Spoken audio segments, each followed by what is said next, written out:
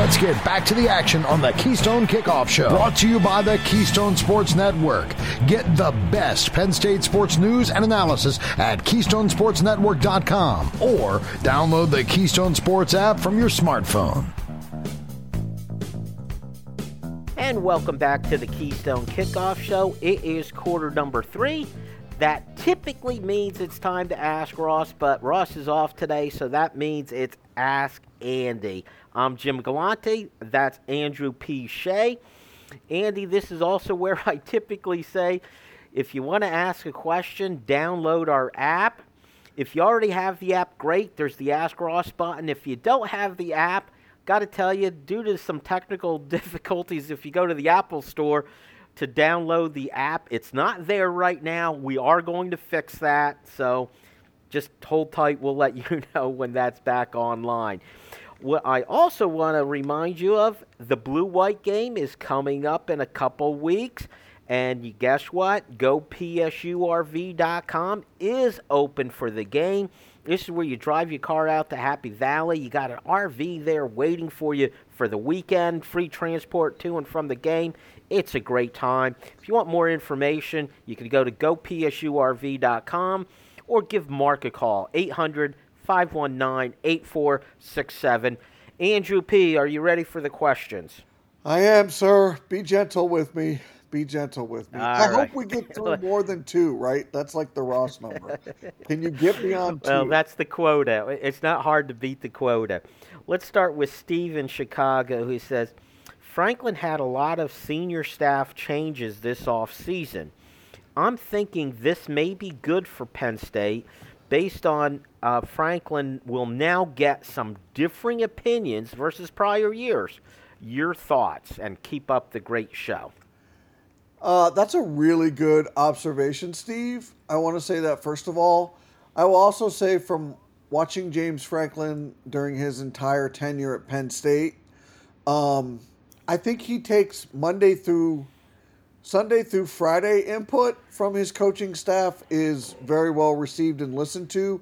I'm still not sure Saturday input is outside of the box that he puts a coordinator or position coach in. I'm not sure anybody has ever had the broad, let me say this tactically, no one's ever had the bandwidth to get directly in James Franklin's ear during that 60 minutes of game time on Saturday. I do believe that, like I said, on Sunday through Friday, I think their input and what they have to say is very relevant, and I do think James wants to hear that. James needs to hear that, and James is receptive to that.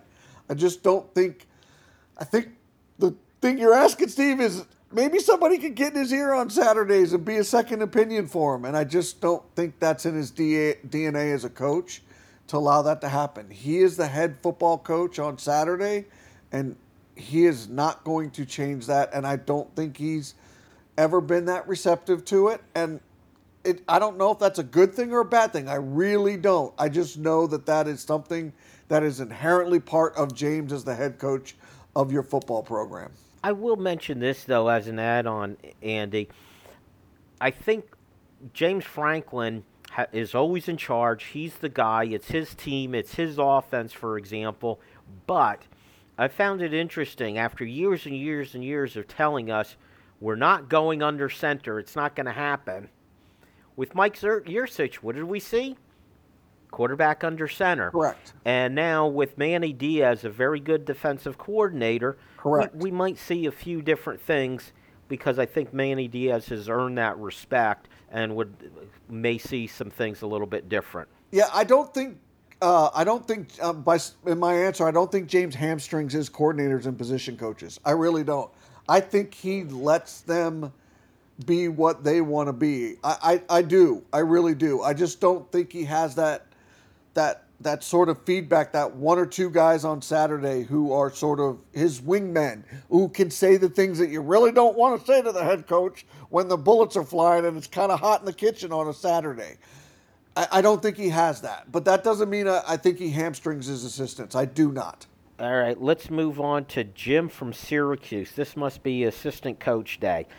Jim says, We spend a lot of time talking about Coach Franklin, but assistant coaches seem to get little attention. In your opinion, what position coaches have done the best job developing players, and what position coaches need to step up their game if the team is going to improve? And I really respect Jim the way he phrased that Yeah. very nicely without looking to throw any assistants under the bus. But who's been doing a great job developing players, Andy, and who needs to step it up? So I think the good job. That's a really good question, Jim. The good job is being done at the wide receiver position. The best assistant and a coaching job and talent development and increasing the sort of production and stature and tenure on the field for Penn State, say in the last 2 or 3 seasons, has been at the wide receiver position. And dang it, Jim, it's he coached at Purdue. I can't think of his name. I'm having a complete 50-something moment. Who's the wide receiver coach? Stubblefield? I'm not going to tell you. Oh, There you Jimmy. go. So anyway, it's clearly the wide receiver position because you remember they had that 4 or 5 wide receiver coaches in a 3 or 4 or 5 in a 4-year period or something like that, and the position had fallen off the map in terms of development. I think the last 2 or 3 seasons, the development under his leadership has been outstanding. I think the shortcoming continues to be up front on the offensive line. There doesn't seem to be the development, the experience, and the talent that they build there doesn't seem to play itself out on a game after game basis, season over season, on a consistent basis.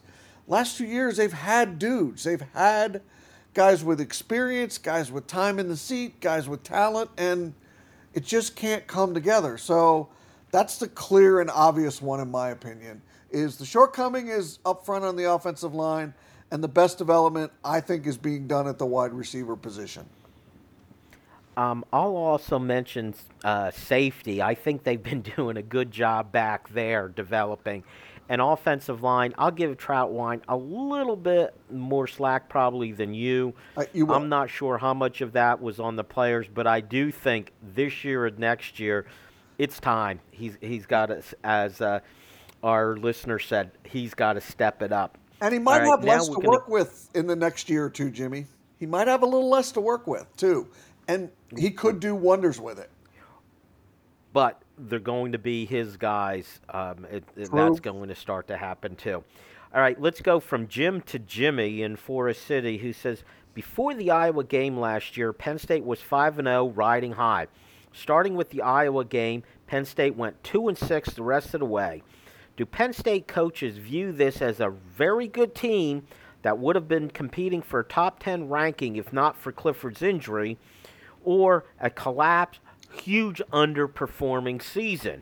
Also, how did they sell that 21 season to recruits when they ask about it? I have no idea the second part of the question. I don't know how they sell that.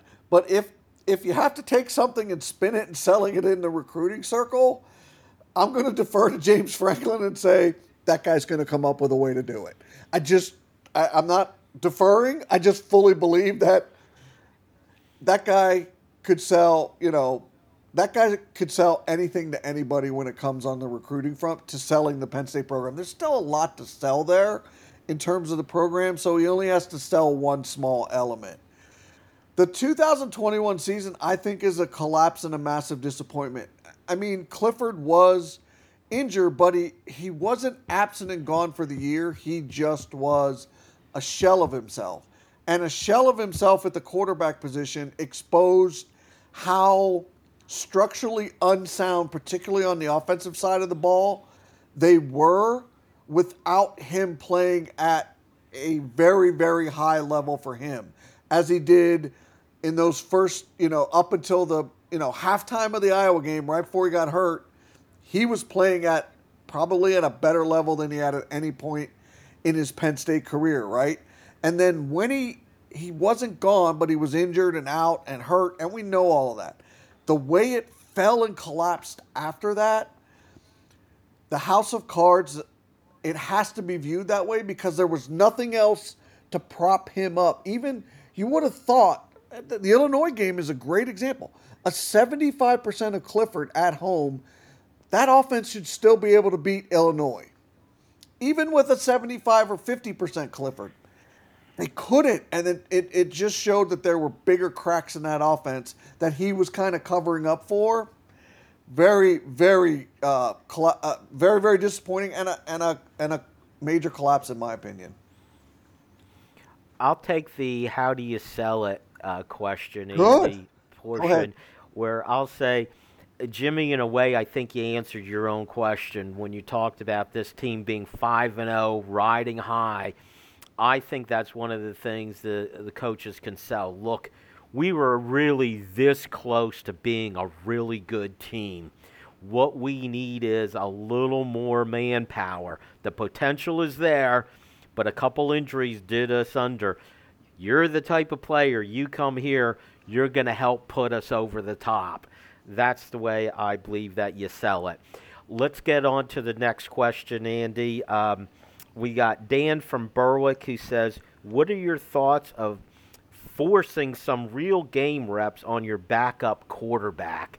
And speaking of the last season and what happened after the Iowa collapse, I think Dan's saying, how about getting, that guy some experience so we don't see what we did against Iowa last year? Yeah, I don't think that's a really good question, Dan. I will couch my answer in saying that James just isn't a fan of that. He's not a believer of that. And I kind of subscribe to that as well. I think you need to do your best work with your backup quarterback during practice. I don't think any garbage time reps are going to make that much of a difference. I would argue that you probably get better practice reps than you do garbage reps. Now, maybe Dan's talking about legitimate, like second quarter for a series reps. That's something to think about with the young quarterbacks that they have. But don't forget about Christian Vayu. Started a game, played a game. We know what that looks like in a game. He's the guy that's got the inroads to be the number 2 quarterback. So it's a very good question. He's not saying freshman quarterback. He's saying just saying number 2. Your backup quarterback and getting some real reps. Yeah. And I get it.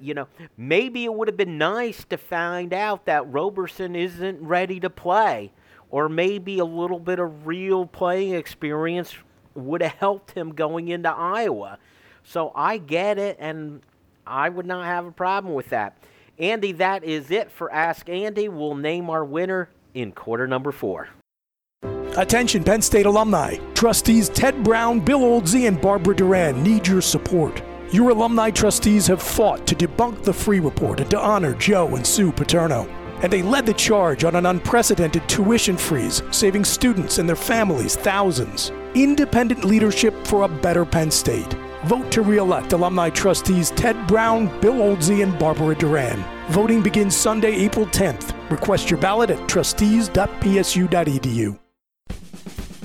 There's nothing better than following your favorite team on the road. Thanks to Collegiate Athletic Travel, you can get your chance this fall as the Nittany Lions fly south to face the Auburn Tigers. Take a nonstop charter flight from Harrisburg. Accommodation included. Not 2 hours away to Atlanta, but at the team hotel. Transportation to and from the game is also included, as well as a tailgate party at the stadium. Go to athletictravel.com or call 800-788-4414 for all the information.